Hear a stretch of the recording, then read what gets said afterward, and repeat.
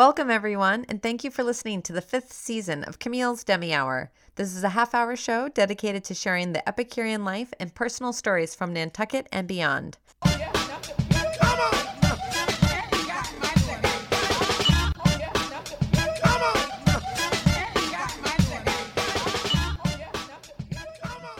Good afternoon, everybody. Thank you for listening. This is Camille Broderick, the host of Camille's Demi Hour, and today we're going to be speaking with someone very special. Wine lovers are always wondering what region or wine is the next great thing. And over the past few years, a region not known for making any wine shows up on the global scene with wines as impressive as its French counterparts. England. The Brits are known for being one of the top consumers of sparkling and champagne in the world, but now they have sparkling of their own to talk about. And today I'm speaking with Emma Rice, who is the winemaker of Haddingleigh in England. Welcome, Emma. Hi, thank you for having me. Well, you are the first English sparkling winemaker absolutely in the studio, no doubt, and it's just wonderful to have you here. So let's talk about English sparkling and how and when and why. And for those who don't know about this amazing new region, how did this come to be? It's not quite new. It's been 3 decades in the making, probably longer than that. So if you want to give a quick brief history about the sparkling in England. So it was actually a couple of Americans who first started sparkling wine making in the UK. They were the Mosses from Chicago, moved over to England, and they bought a property with the plan that they were going to make world-class champagne standard sparkling wine in England and then move on, which is exactly what they did. But they were the pioneers. 1986, I believe, they first planted, and their wines have went on to win all sorts of awards internationally and to great critical acclaim as well. That gave the rest of us the confidence to follow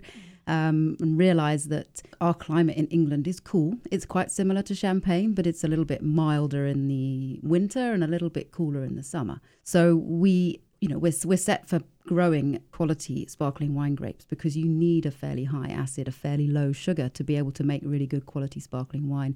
And the realization that that's the best style suited to our climate has led to an explosion of planting of Chardonnay, Pinot Noir, Pinot Meunier grapes in England. So what region are we talking about? I know we're on the outskirts of London, so it reaches like east to west. And so where are you? It does. Haddingleigh, we're in Hampshire, which is, we're about an hour southwest of London.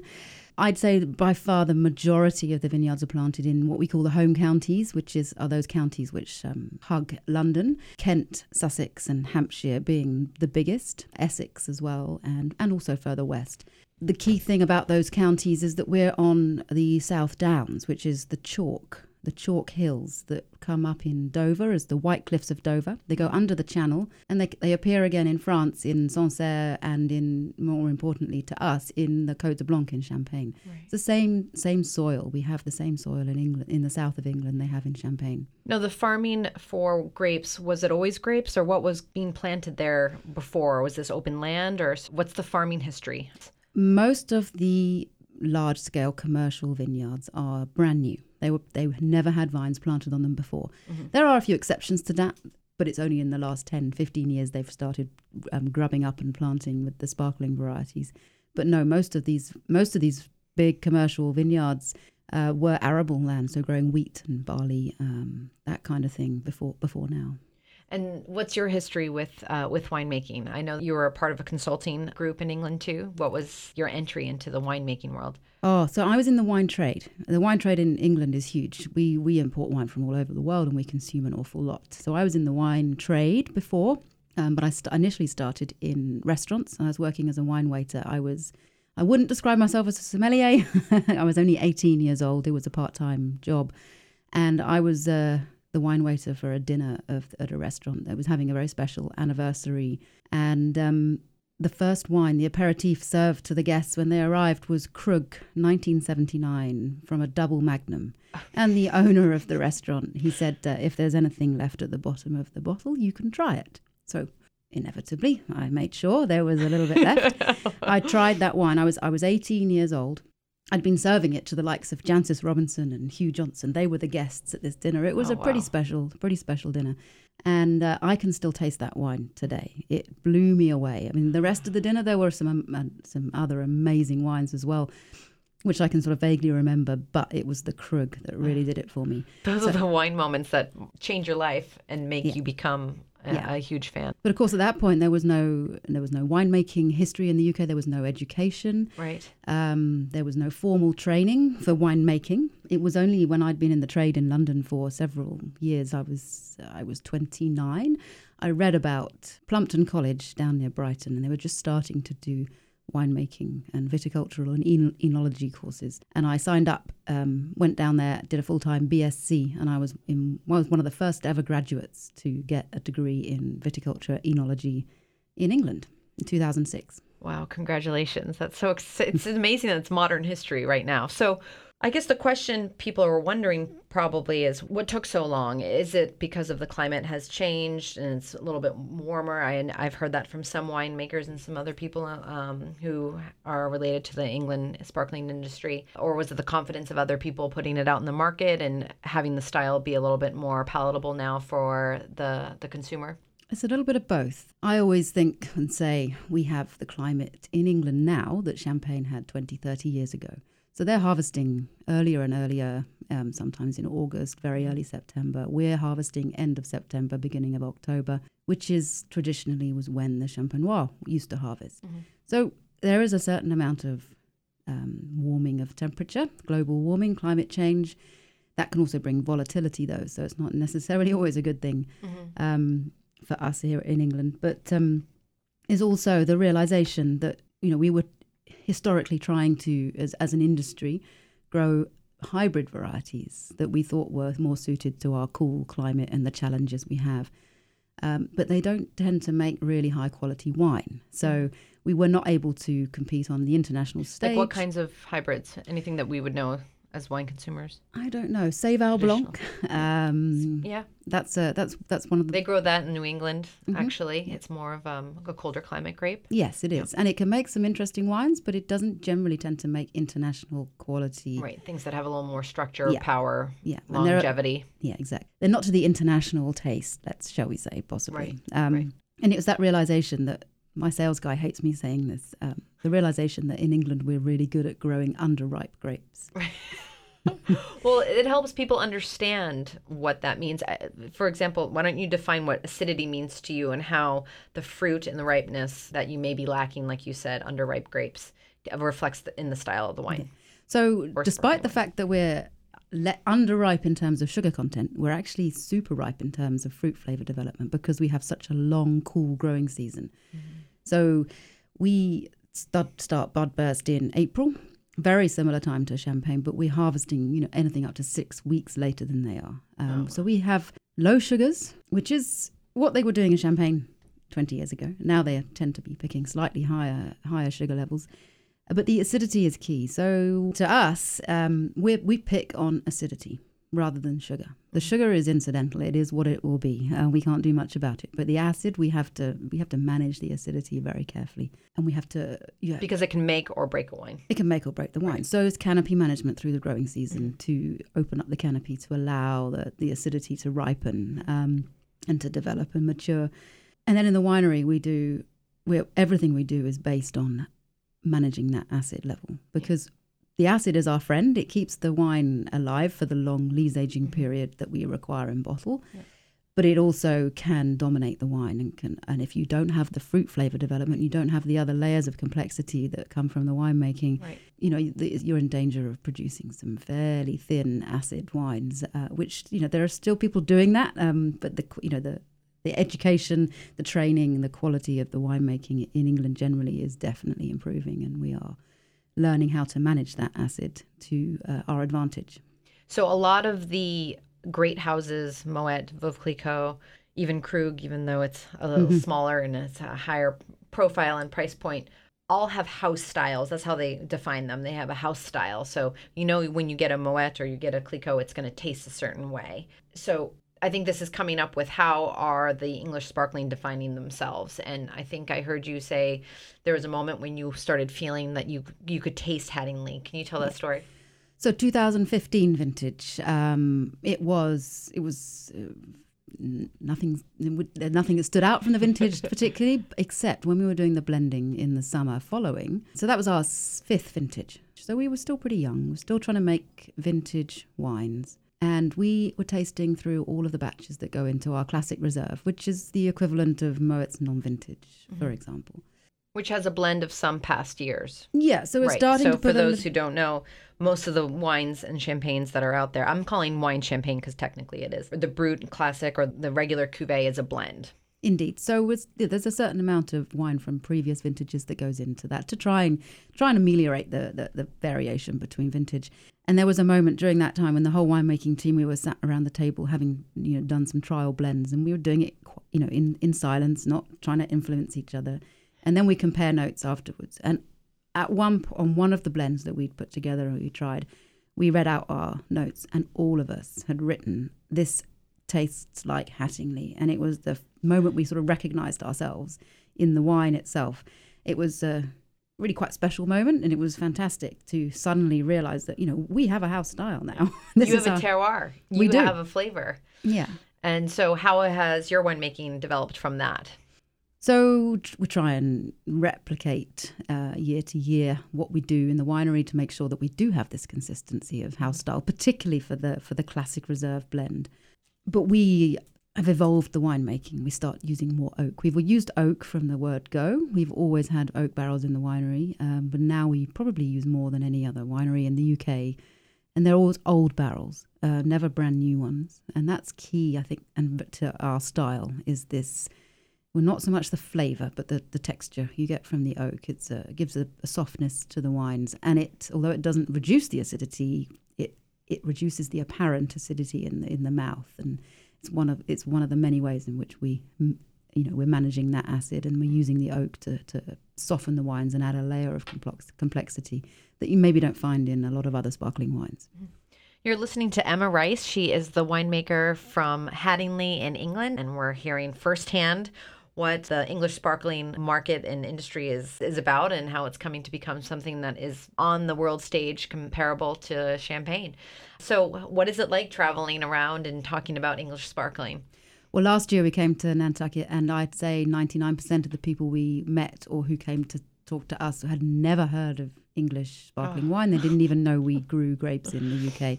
That's not unusual even in England still. I mean, we're a tiny industry. We're growing hugely, but we're still at we're in the infancy of the industry. I mean, being in the wine world, it was exciting to hear about it. I love champagne, and to see any other new sparkling hit the market, because it's such a growing segment of the market in general, sparkling. I mean, the Cavas coming out today and the Proseccos are delicious. And Cadabasco is a beautiful wine from Franciacorta that makes wine in the similar style as champagne. And so you are using the same methods and the same styles. And yeah, we're not hidebound by the traditions that the Champenois are. So we take the best bits of what they do, right, and then or all the regulations. I mean, there are yields and rules. We don't have those same regulations, no. We're still part of Europe. For how much longer, we don't know, but we are still part of Europe. So we do have to follow some European laws, but they're really lax in England by comparison to the Champagne region. So we take the best bits of what they do and use those. And if we don't think that what they're doing is right, we change it, because we can. You can. We can, yeah. That makes your job a lot easier. Yeah. So talk about the wines that you make, because you've won some great awards, and I think you should toot your own horn for that. So there's a competition that's held in London every year called the Champagne and Sparkling Wine World Championships. It's judged by 3 of the top sparkling wine judges in the world, and it's been going for 5 or 6 years now. And we, as Hattingley, are the only non-champagne house to win world champion by style in that competition. And we did it with our 2011 Rosé, and we did it with our 2011 Blanc de Blanc. Bravo. It's fantastic. And we've won all sorts of other medals and gold medals and trophies for our wines in the various international competitions, which is great and really gratifying for me and for the team who I work with. But what I say that, making the wine itself, actually being in the winery, blending up the wines, wines which we've nurtured from their infancy when they came in as grapes, and that's the really best thing about my job is is blending up those wines and then seeing them on the market and tasting them with people at events like So this exciting. in Nantucket. Yeah. And getting people coming, oh my God, that tastes really good. And I'm like, yeah, it does, doesn't it? It's great. And so you make a Blanc de Blanc, the regular Cuvée, and the Rosé, which I think I had tried those three. Is there anything else that you So make? the top reserves? wine we make is our King's Cuvée. It's a prestige cuvée. We only make the 2013 vintage. We made 1,496 bottles, and it's 100% barrel fermented, which is, again, as I say, really unusual in English sparkling wine and even in champagne to a certain extent to do 100% barrel ferment. And it's an absolute joy to blend because, I've got 200 barrels in the winery. We lay them all out flat, and then we just go around tasting each barrel and marking them with a bit of chalk, which ones are going to go into the King's Cuvée. Wow. And the volume and the varietal makeup is dictated by how the barrels have reacted with the wine that year. And it's not always the same barrels, it's not always the same parcels, but it is always wine that comes from our home vineyards. And those home vineyards that we have are actually some of the hardest to ripen vineyards that we have in the UK. So when those vineyards do well, they do exceptionally well. And the wines they make are just really, really fine, really elegant, really linear. And not all of those parcels will end up in the King's Cuvée. Right. But it's that reaction, the interaction between the wine of the vintage with the barrel. Interesting. And so how much of the land do you own and then contract with other farmers? So we have 23 hectares, which we either own or manage. We do all the work on them. And then we also have long-term contracts with suppliers in other counties. So all of our vineyards are in Hampshire. Then we have contracts with people in Kent and in Sussex and in Essex, which is where we get a lot of the other grapes from as well. The long-term partnerships, it's really key to build up good relationships with the growers, and you want to know that they're going to do a good job and they have the incentive. They have the same quality focus that we have. And that's another really exciting part of the job, is going around to visit all these wonderful places around the country and building up relationships with people in the wine industry. Are generally quite nice people. So, And were these people growing wine mostly just for local consumption, or what were they doing before, for example, selling to you?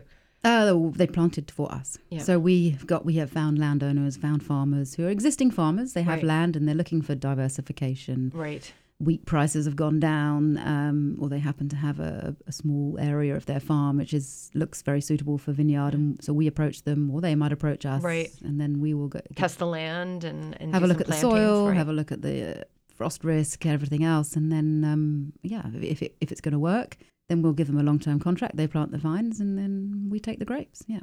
It's so exciting. You're listening to Emma Rice. She is the winemaker at Haddingley in England.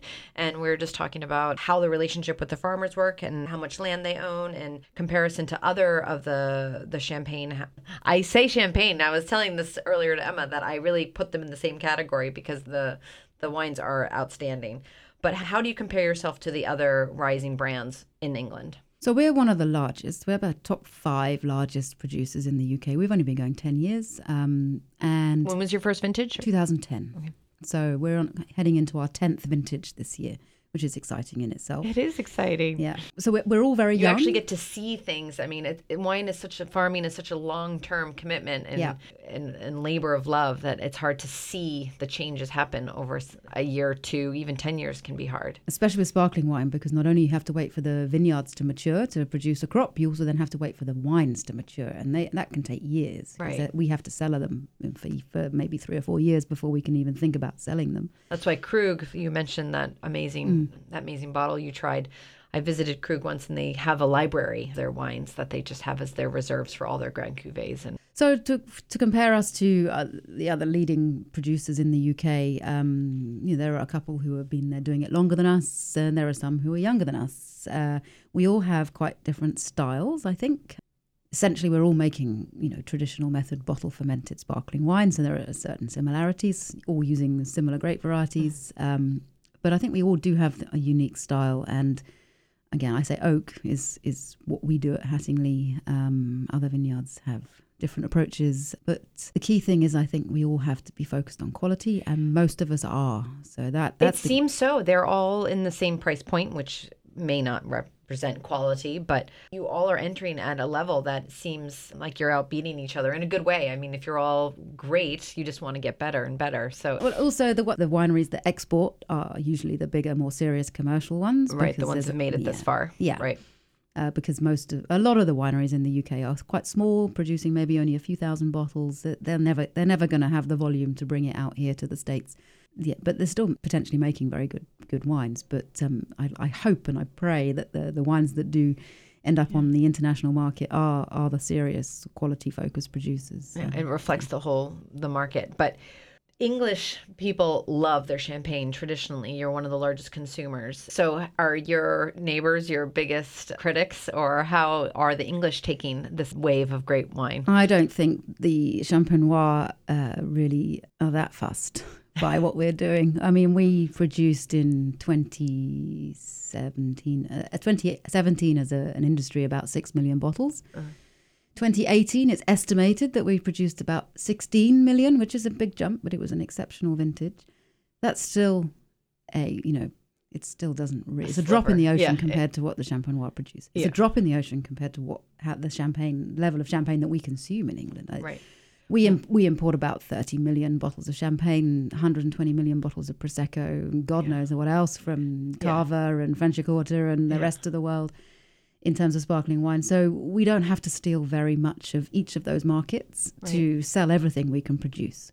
We are producing more each year as an industry, so we have to be careful. We don't dilute the brand, but I think we're a long way off that. Yeah. But what about the English drinkers? Do they think they have a good competition with the French? Yeah, we still, even in England, we still come up against people who don't even know we grow grapes in the country. It's less and less, and more people are becoming aware of it, and more people are prepared to spend the kind of money that we're asking on our wines. There's a certain snobbery in England that will never take over from champagne, because that's the ultimate. They've done a very good brand management job on.